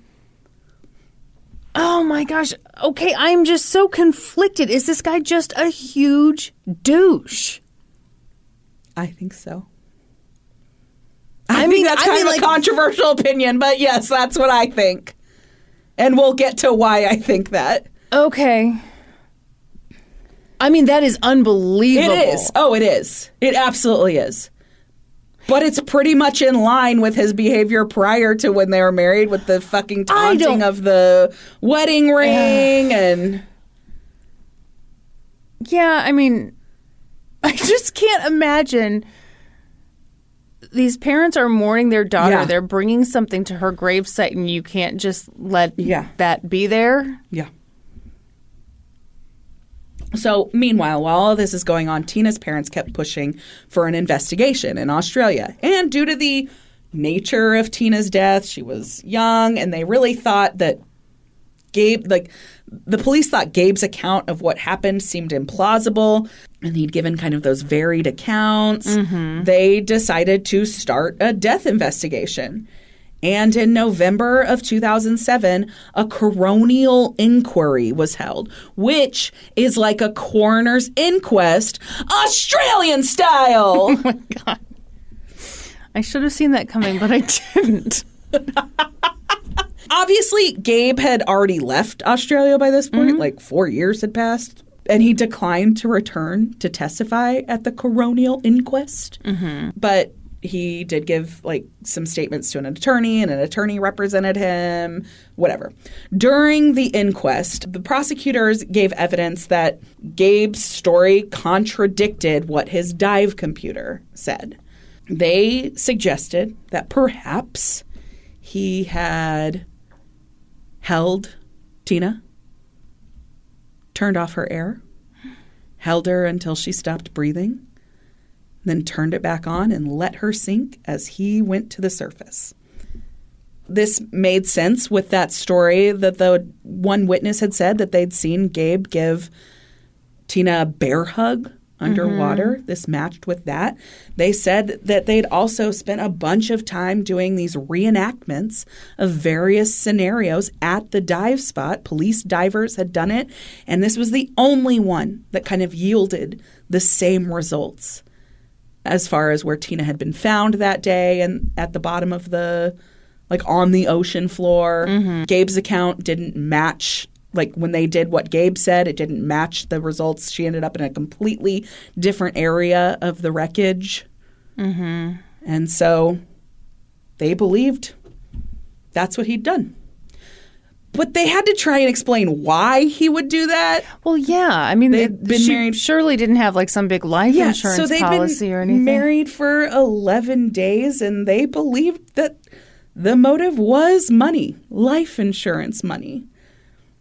Because Tina's father came forward and told authorities that shortly before Tina and Gabe got married, Tina had come to him and said that Gabe had asked her to increase her insurance to the maximum coverage her company offered, and that he had asked her to make him the beneficiary. So, okay, note here. Tina told her father about Gabe's request like 2 weeks before they got married. And he said he'd help her take care of it. He worked in the insurance business. He'd been in the insurance business for like 25 years. And he's like, yeah, we'll take care of it when you get back from your honeymoon. He thought it was weird that he was requesting to increase her insurance coverage. Yeah, that does seem strange. So here's the deal. Her existing policy gave her about $35,000 in coverage. And Gabe had asked her, according to Tommy, to raise it to the maximum, which would be about $130,000. So we're not talking about like an enormous amount of money here. Well, but how young are they? 26. They'd also, I think this is worth noting, they'd also bought a house together around this time. So to me, that actually makes sense that you would say, okay, let's increase your life insurance in case something terrible happens, and I should be the beneficiary. And that way I can have access to that money to put towards this house that we have purchased together. Okay. I don't think that that's some wild, suspicious request. I mean, I don't think it's wild. I do think, I don't know, it feels a little weird to be like, you need to go for the maximum. Yeah, maybe. I don't think $130,000, like that's not changing anybody's life. I don't see that as being enough money to motivate you to kill somebody. People kill each other for a You're lot less. Absolutely right. They do. But I'm not sold. Yeah. But as a result of this coronial inquest, in November of 2008, Gabe Watson was charged with murder in Australia. Oh, I'm sorry. That doesn't seem like enough. I completely agree. He fought extradition for like 6 months, and then in June of 2009, he went to Australia willingly, and he went to trial. He pled not guilty to murder, but then he got a deal. And he pled guilty to manslaughter. Essentially, he admitted that his negligence resulted in the death of Tina Watson, but he had never intended to kill her. Yeah. I 100% agree with this. Yeah, that makes sense to me, Makes total sense to me. The judge sentenced him to 4 years in prison, but he suspended that sentence pending like him serving 12 months. So he would have to serve 12 months in prison, and then the rest of the sentence would be suspended. He would be released, and he could go back to the United States. So really just a year. Yeah.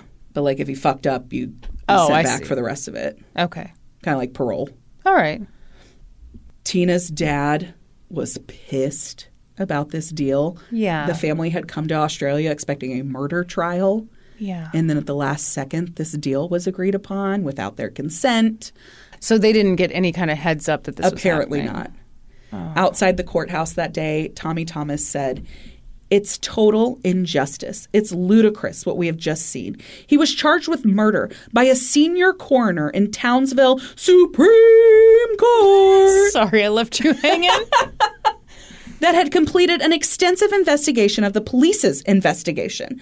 I was just totally destroyed. It's ludicrous. It's a slap to the Australian people and the justice system. It's a slap in the face of the police on both sides, both in the U.S. and Australia, that spent time investigating this case. And the 4.5 years here, it's a joke. He was pissed. I don't blame him. I mean, I don't either. I can't imagine if I thought someone killed my child. Oh, my God. And then they were going to get... I mean, this is basically getting away with it if that's what happened. Yeah. The Queensland Director of Public Prosecutions, Tony Moynihan, SC, I don't know what the SC stands for, issued a statement which said, "The decision to accept Mr. Watson's plea of guilty to manslaughter was made after a careful and thorough examination of the admissible evidence and was not taken lightly. Given the complex circumstantial nature of this case, Mr. Watson's admission that he breached his duty to render assistance to his wife ultimately meant there was no reasonable prospect of proving beyond a reasonable doubt that he was guilty of murder." Yeah. I mean, yeah. So I kind of feel like it was interesting when you were talking about the experiments they did. Yeah. I mean, if he's not really that good at what he's doing, and if he's not really that experienced in those waters, then he could come up to the surface and say, "I did X, Y, and Z." Who knows what the fuck he really did? Yep. He might not know. Yeah. Yeah. I completely agree. Following the plea agreement, the Alabama Attorney General Troy King lodged an official appeal with the Queensland Supreme Court. Second time there. Wow. I don't know. I'm sorry. I was so... I was really surprised by this as well. And then also wrote a letter to the Queensland Attorney General Cameron Dick and asked them to appeal this sentence. And the following day, Attorney General Cameron Dick announced that the state would appeal against the inadequacy of Gabe Watson's sentence. So this appeal went before the Queensland Court of Appeals on July 17, 2009. The Crown asked the court to increase Gabe Watson's prison term to 2.5 years. The defense argued that that wasn't necessary. Gabe Watson had had a momentary lapse in judgment. He'd failed to save his wife. That's what he'd done. Yeah. And he had been accused of a crime he did not commit. And then he had voluntarily returned to Australia, and he'd cooperated with the courts, and that the penalty imposed by the trial judge was fair and just. The appeals court handed down their ruling on September 18th, 2009. This was like a 3-judge panel situation. And 2 members sided with the prosecution. They increased Gabe Watson's sentence by 6 months to a total of 18 months. And the 3rd judge was in favor of dismissing the appeal. And so ultimately Gabe served 18 months in custody in Australia. When Gabe was released from custody in Australia, he went back to the United States, and as soon as he landed, he was arrested and charged with the kidnapping and murder of Tina Watson. Oh, wow. They later dropped the kidnapping charge. But prosecutors in Alabama believed that they had... Well, they don't have jurisdiction. They believed they had jurisdiction to try him for murder because they believed he had planned the murder in the United States. Okay. They had been investigating this kind of alongside the Australian authorities kind of the whole time. Interestingly, the Australian authorities had kind of pushed back on this Alabama investigation. Mm-hmm. They had refused to share their investigative materials until prosecutors in Alabama agreed not to seek the death penalty. Oh, that's interesting. Yeah. And once they agreed to do that, they shared the materials. Here, I would have bet my butthole that Australia was fine with the death penalty. Gabe's murder trial began in February of 2012. Holy shit. Does that not blow your fucking mind? This is kind of wild. Yeah. Okay. In the years that had passed, so it's been like 9 years by this point, right? Gabe had remarried, and his wife stayed by his side throughout the trial. Pretty quickly, the prosecution was hit with a couple of big blows to their case. First, there was those reenactment videos that the police had made in Australia. That video kind of cast doubt over Gabe's version of events, but the judge refused to allow it to be admitted as evidence because the people who had worked on the reenactment, the people in Australia who had put it together, weren't at trial, so they weren't able to be cross-examined. And because of that, judge had no way to confirm that the reenactment had been performed under the same conditions that were present the day of Tina's death. Okay. And so the judge ruled it inadmissible. Police had also uncovered in the Australian investigation that Gabe Watson had sent an email to the dive operator, the person in charge of this whole big excursion, the 25 dives, like 5 months before they went on this trip. And he'd specifically inquired about the conditions at the SS Yongala dive site. And that somebody had responded to his email, somebody at this company, and they had said that because Tina was an inexperienced diver, she should either take the orientation dive or she should stay out of the water that day. Obviously, we know neither of those things happened, but Gabe had actually told a police officer following Tina's death that he didn't know anything about the dive's conditions prior to that day. Yeah, I mean, oh gosh, now isn't that just what you say? Like, well, now I'm worried that I'm bending over backwards for this guy. I guess part of it is like, I don't know. You shoot off an email 5 months prior, and how much do you really remember? And So, I don't know. Again, the judge refused to allow this in as evidence because that employee who had responded to the email was not available to testify at trial. And so the judge was like, nope, can't bring the email in. Well, they've got nothing. Yeah, no shit.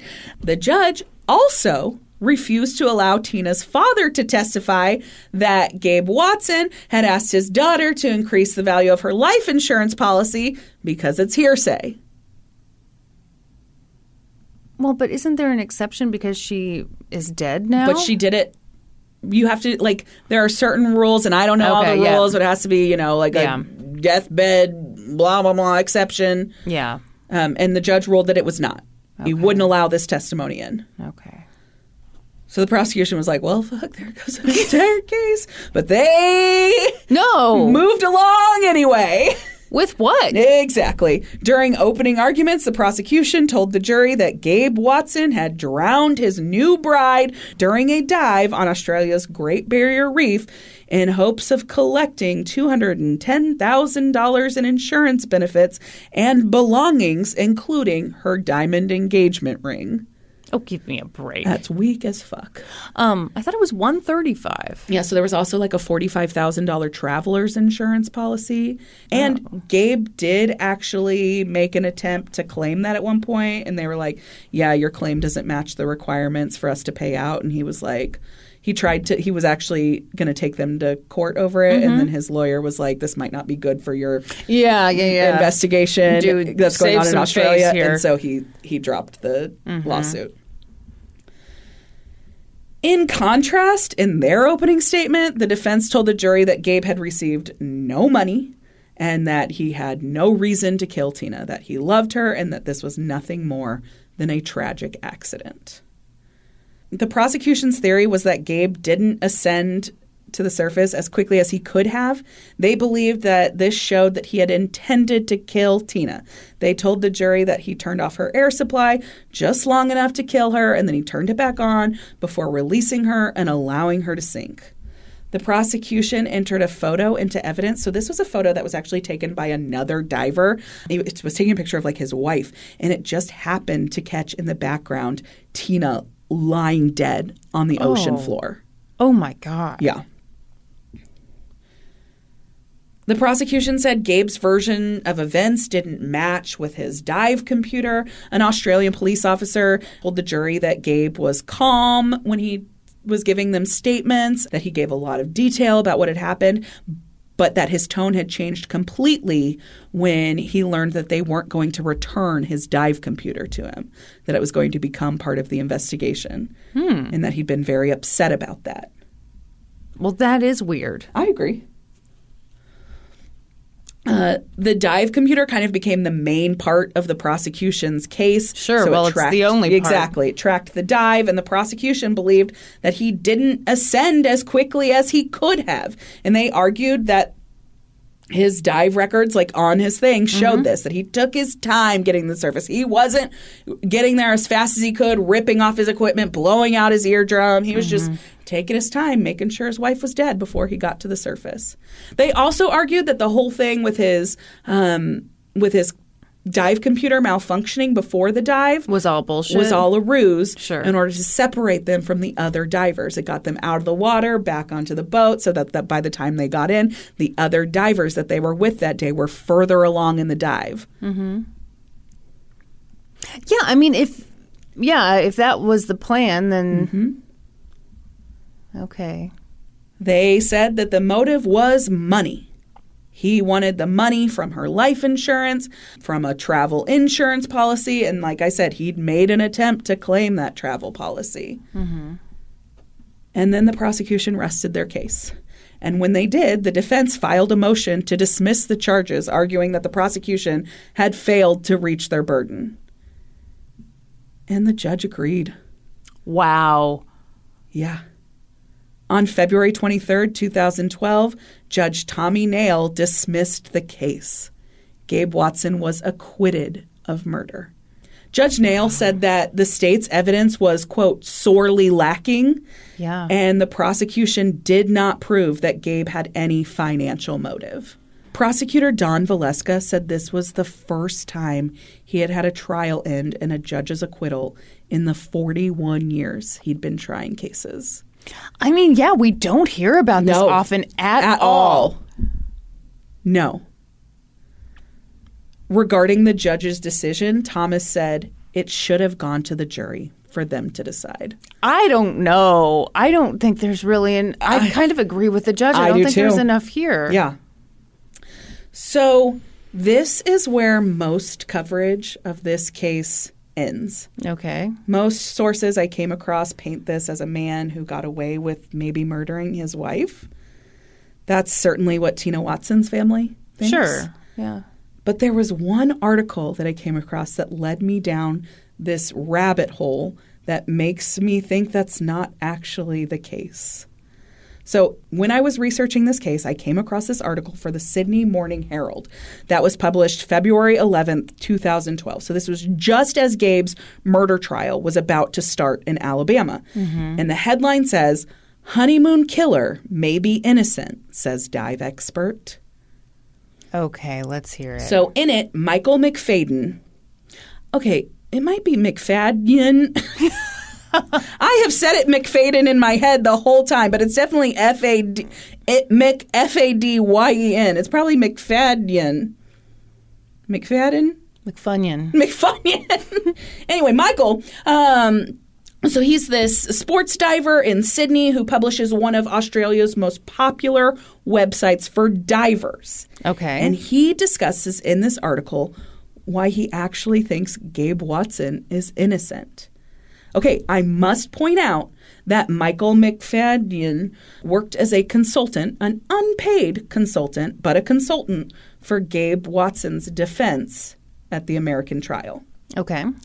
So Michael has logged more than 3,000 dives, And he believes that the mystery of Tina's death can be answered by examining her respiration rate and the lack of proper supervision during her dive. He says that she seems to have, quote, panicked and over-breathed. So he says that this argument can be tested by calculating Tina's air volumes. So he calculated this based on the smallest tank Tina could have been wearing that day. Because when he did these calculations, he didn't have the exact specifications about what tank Tina had on. And so he calculated this on the smallest tank she could have had. And so based on these figures, when Tina commenced her dive, her scuba tank contained 1,746 liters of air. And when recovered, the tank contained 1,280 liters. This meant that Tina had used 466 liters of air. Okay, following so far? Following so long. Great. Most of this air had been breathed. There was a small amount that would have spilled when they went to recover her body and try, to resuscitate her. He's calculating that out as about 66 liters of air. It accounts for the amount that would have spilled from the tank. They know that Gabe Watson's total time underwater was 7 minutes, as that was measured by his dive computer. So based on at what point Tina would have been sinking and he started exiting, she would have been breathing normally.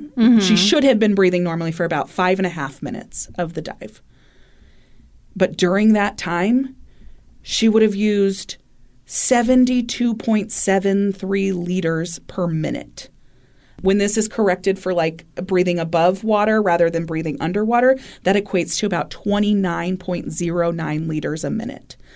So he compared this breathing rate to a study that was done on Dutch women while cycling. They cycled at 16 kilometers an hour, and during that, strenuous activity, they breathed at a rate of 16.1 liters per minute. So she almost doubled it. Okay, but are we comparing apples to oranges here with that? I don't know. You're talking about a strenuous activity to a strenuous activity. All right. Continue. Okay. So this means that, not only did Tina have plenty of air, she didn't run out of air under there, but she was breathing copious quantities of air. And Michael McFadden says that he believes his figures are on the conservative side. They're probably undercalculating how much air she was breathing. Okay. He believes that through this analysis that Tina panicked underwater. Yeah. So Dr. Carl Edmonds, who's the former chief medical officer for the Royal Australian Navy's Elite Diving Division, and Dr. Michael Bennett, the senior lecturer in anesthesia and hyperbaric medicine at the University of New South Wales, both looked over these calculations of Michael's, and they said they're right. They are consistent with everything that they know about Tina's death. So I went to this guy's website. I read a whole bunch of shit. So he just heard about this case and then started reading about it and got in contact with a woman who wrote a book about it. And through that, he got access to 1,500 pages of evidence from the coronial inquest. And he starts looking through that all. And he said that this whole case comes down to misunderstandings. And he likened it to a game of telephone. He says that Gabe didn't actually make any inconsistent statements. He actually has a chart on his website of each of Gabe's statements. And if you look at them, all the major points, they're exactly the same. He said it comes down to that the police officers were not divers and didn't understand the information that Gabe was giving them, and that Gabe wasn't particularly articulate about it. Right. And that they chalked up a bunch of stuff about this dive computer, about that whole thing was made up to separate him from the other divers. So he said it started beeping as soon as they got underwater. And then he got up on the boat and he fixed the batteries. The batteries were in the wrong way. And they're like, not a chance. Nothing's going to beep at you if the batteries are in the wrong way. But what they didn't know, because they're not divers, is that a dive computer is two separate parts. There's the part on your wrist, the display, and then there's another part on like your pack or whatever. Yeah. And if the two aren't communicating, then it will beep. It will beep. Oh, my gosh. So he says Gabe did not make inconsistent statements. Right. They just didn't understand what he was saying and that he wasn't particularly articulate. And then remember the witness who said he saw Gabe holding Tina in a bear hug underwater? According to the official records from the investigation, that never happened. What? He never said that. He said that he saw Gabe hold Tina in a short embrace. That's the official quote from the coronial inquest. But the diver who pulled Tina out of the water that day said that he used a bear hug to pull her to the surface. And those two accounts have gotten mashed up as one account over time. He's got a ton of examples of this stuff on his site. The reenactment video? Yeah. Current was moving the opposite direction that day as it was the day when Tina died. Also, the diver that they had stand in for Tina was not the same size and weight at all. So it's completely inaccurate. Yeah. Okay. This is not the only guy, though, who thinks that Gabe is innocent. The original diving expert, the key diving expert from the original investigation, Colin McKenzie, he said that originally, in the original investigation, he said a diver with Watson's training should have been able to bring Tina up. So that's a big point during this whole investigation. Why didn't he bring Tina to the surface? He's a certified rescue diver. He said he was never taught how to bring someone to the surface in his diving certification. And so this guy during that initial investigation is like, no, that's malarkey. Anybody who's certified in rescue diving knows how to bring somebody to the surface. It was a big point in this initial coronial inquest. Later, he gets access to all of Gabe's training records and Tina's training records, and he recants that entire thing.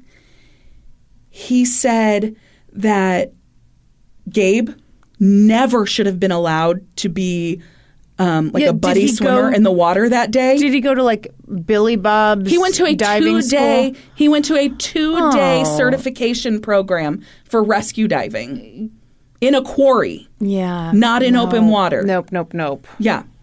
And he said he certainly should have never been allowed to be the buddy diver for his wife, who had no open water dive experience at all. Right. On top of that, there was also the issue of Tina's health. So Tina, remember, had that heart surgery to correct the irregular heartbeat thing. She'd had that 2 years prior to this dive. But on her dive application to get her certification, she said that she'd never had heart problems, never had any surgery. And so this leading expert in dive medicine, Professor Mike Bennett, said that Tina was unfit to dive without clearance from a cardiologist. She should have never been in the water. According to Colin McKenzie, this is after he learned how Gabe had gotten his certification and everything. He said he had no hope of being competent. He could barely save himself that day, let alone his wife. Yeah. I don't believe he intended to kill her. Yeah. This is like further backed up by the fact that Gabe needed help getting his diving equipment on that day. Like he was just so underprepared and just cocky as fuck. When Colin McKenzie went back over this again, he called Gabe Watson a dangerous amateur who showed a complete lack of courage when he abandoned his wife. He was just not prepared at all. For the conditions in open water. And he thought he was an expert diver. That's really what this comes down to. Yeah. I don't know. I I wonder about the liability of the people running those dives. I'm glad you say that. Okay. So, obviously, we know the dive company had offered these orientation dives with a dive master, and both Tina and Gabe refused these. So, the head of the company, his name's Mike Ball, he said that, policies are in place for a reason and that policies weren't followed that day, but that, his dive masters that day took Gabe Watson at his word, believing that he was an experienced and certified rescue diver. Yeah, I mean, maybe you shouldn't be taking people at their word. You can't be taking people at their word. I think especially when you see somebody who needs help putting on his equipment. Mm-hmm. Like, there are a lot of things that you're going to see. Yeah. And then he comes back up because he's having problems with his equipment. Mm-hmm. Maybe that's another thing to note. And be like, okay, these people shouldn't be down there alone. Yeah. Or maybe shouldn't even be down there at all. Mm-hmm. So the company actually later pled guilty to contravening safety standards, which we all know what that means, obviously. And they were fined $6,500 and like $1,500 in court costs. Oh, wow. Yeah. Well, that'll teach them. Yeah. But yeah, I truly think that he was just like a douchebag who thought he was like a really awesome diver and was totally unprepared for the conditions that they experienced in open water. I think it's such a big leap to say that he killed her. I mean, and planned it this way. This is such a complicated way to kill somebody. Yeah.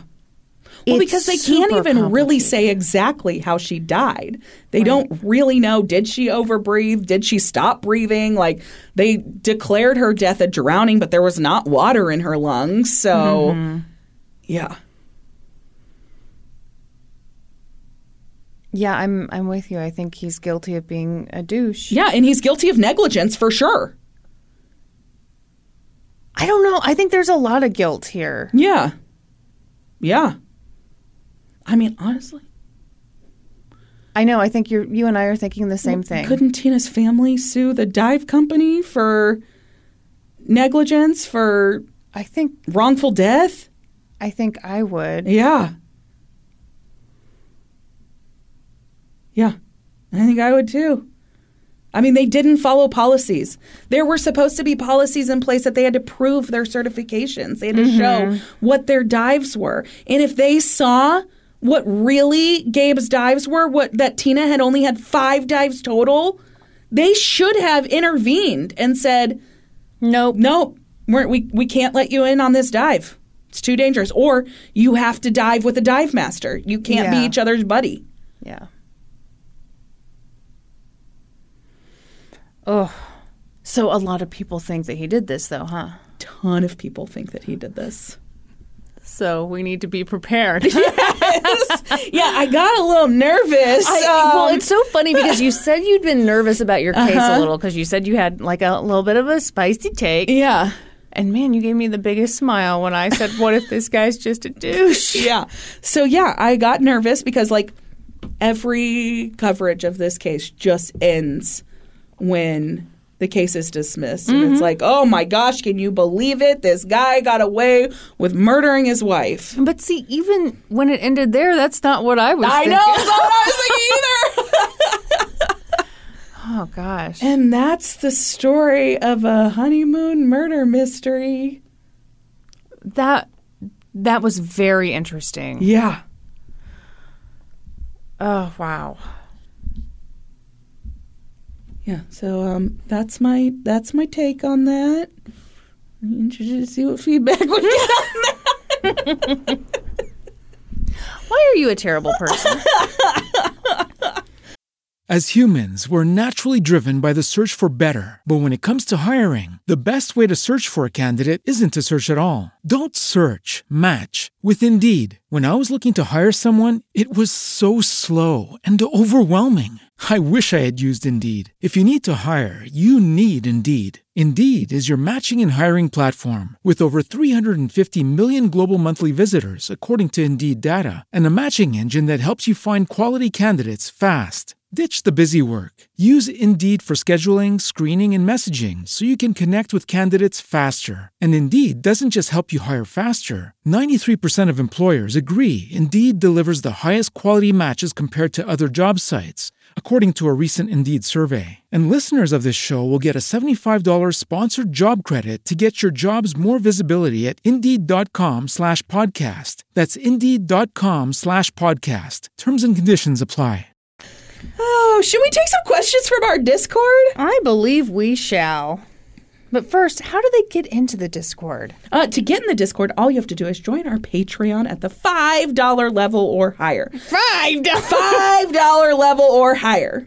Ooh, Game Show Aficionado wants to know, Brandy, as a fellow hairstylist, I'm wondering what one of your fondest memories is from cosmetology school.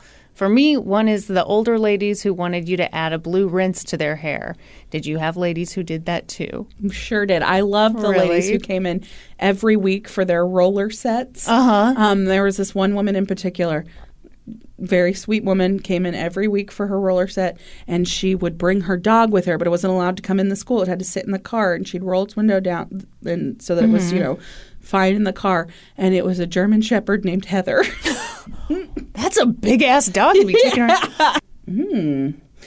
Down Bitch asks, if you had to choose between never being able to have nachos again or never being able to have cookies again, which would you choose? Oh, gosh. I'm going nachos. I'm going nachos, too, because yeah. Christmas time. Am I not having cookies? Give me a break. Absolutely not.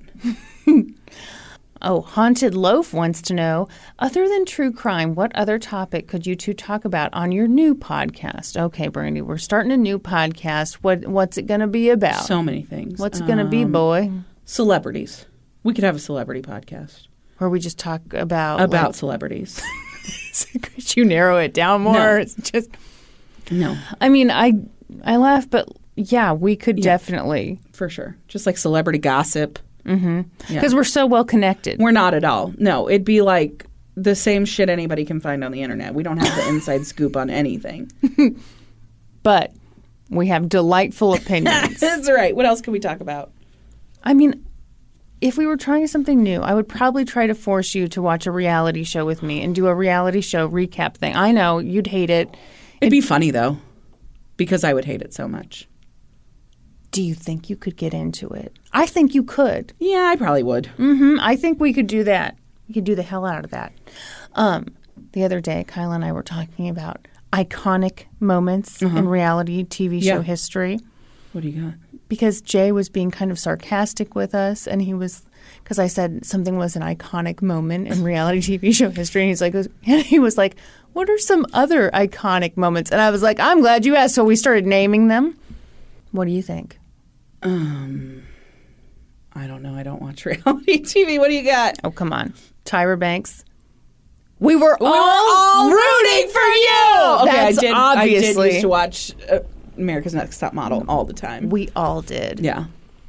That is a good one. Another top moment. That terrible episode of Survivor where that douchebag outed the trans person. Oh, my gosh. I cried watching that. I cried, too. Oh. Yep. It was terrible. But it was a moment. It sure was. See, we could go on. All right. Let's start it right now. No, I refuse to do any more work ever. Okay, I think this is a funny question because I think my answer will surprise people. Kiki Wilder asks, do you always follow the speed limit or do you think of them more as guidelines? This is the one thing where I'm not that much of a rule follower.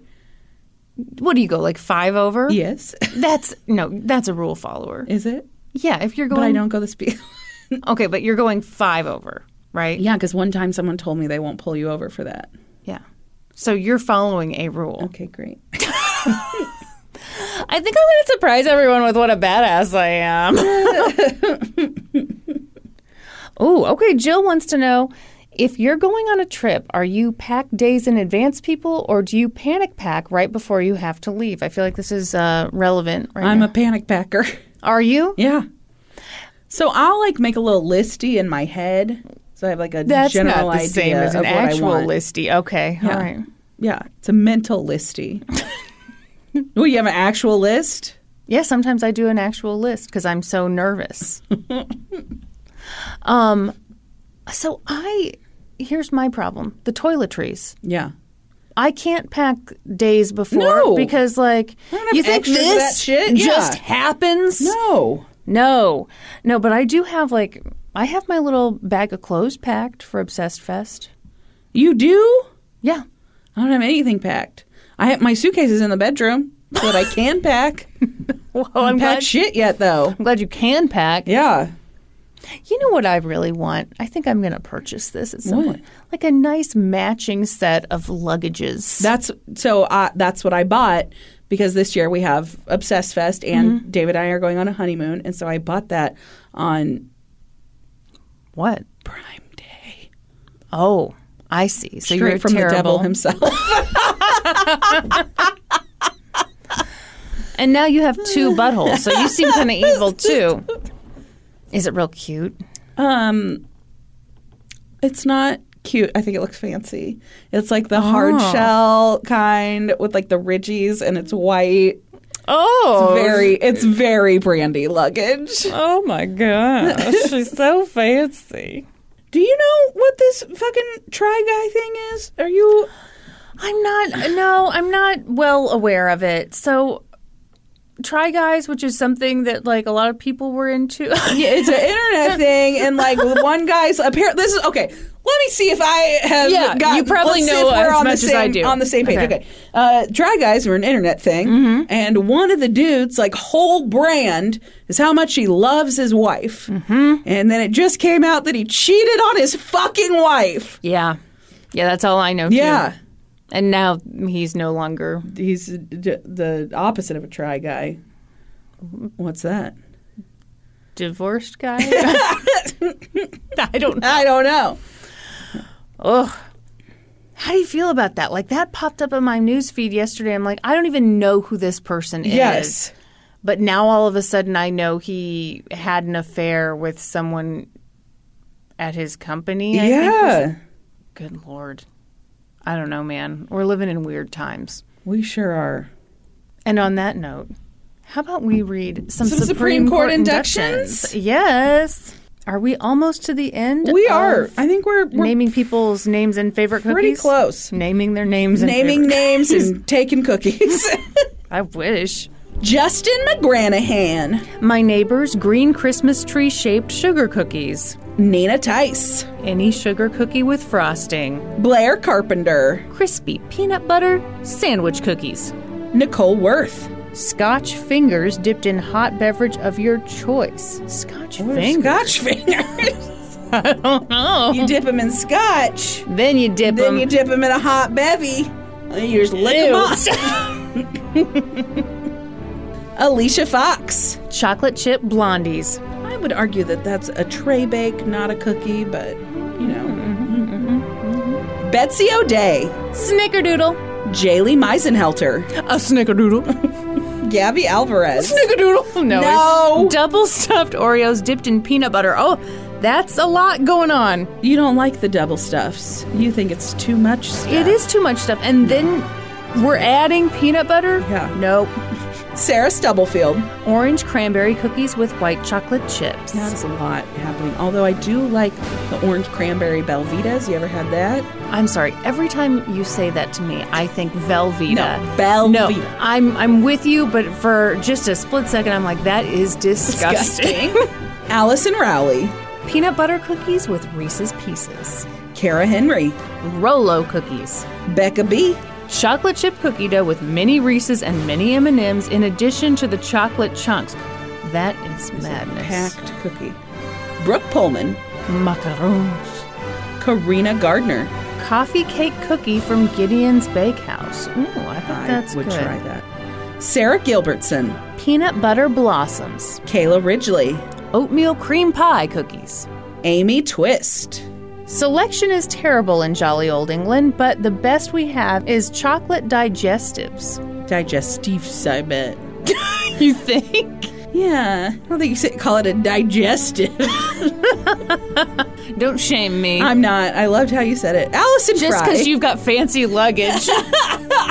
Custard creams. Welcome to the Supreme Court. Thank you, everyone, for all of your support. We appreciate it so much. If you're looking for other ways to support us, please find us on social media. We're on Facebook, Twitter, Instagram, Patreon. Please remember to subscribe to the podcast wherever you listen, and then head on over to Apple Podcasts and leave us a 5-star rating and review. Then be sure to join us next week when we'll be experts on 2 whole new topics.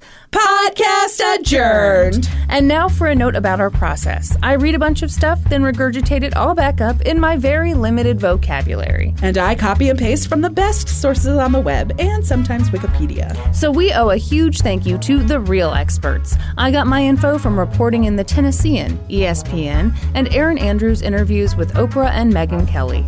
I got my info from an episode of Dateline, an episode of the podcast Case File, ChillingCrimes.com, ABC News, the Sydney Morning Herald, and Michael McFadden's scuba diving website. For a full list of our sources, visit lgtcpodcast.com. Any errors are, of course, ours, but please don't take our word for it. Go read their stuff. Woo!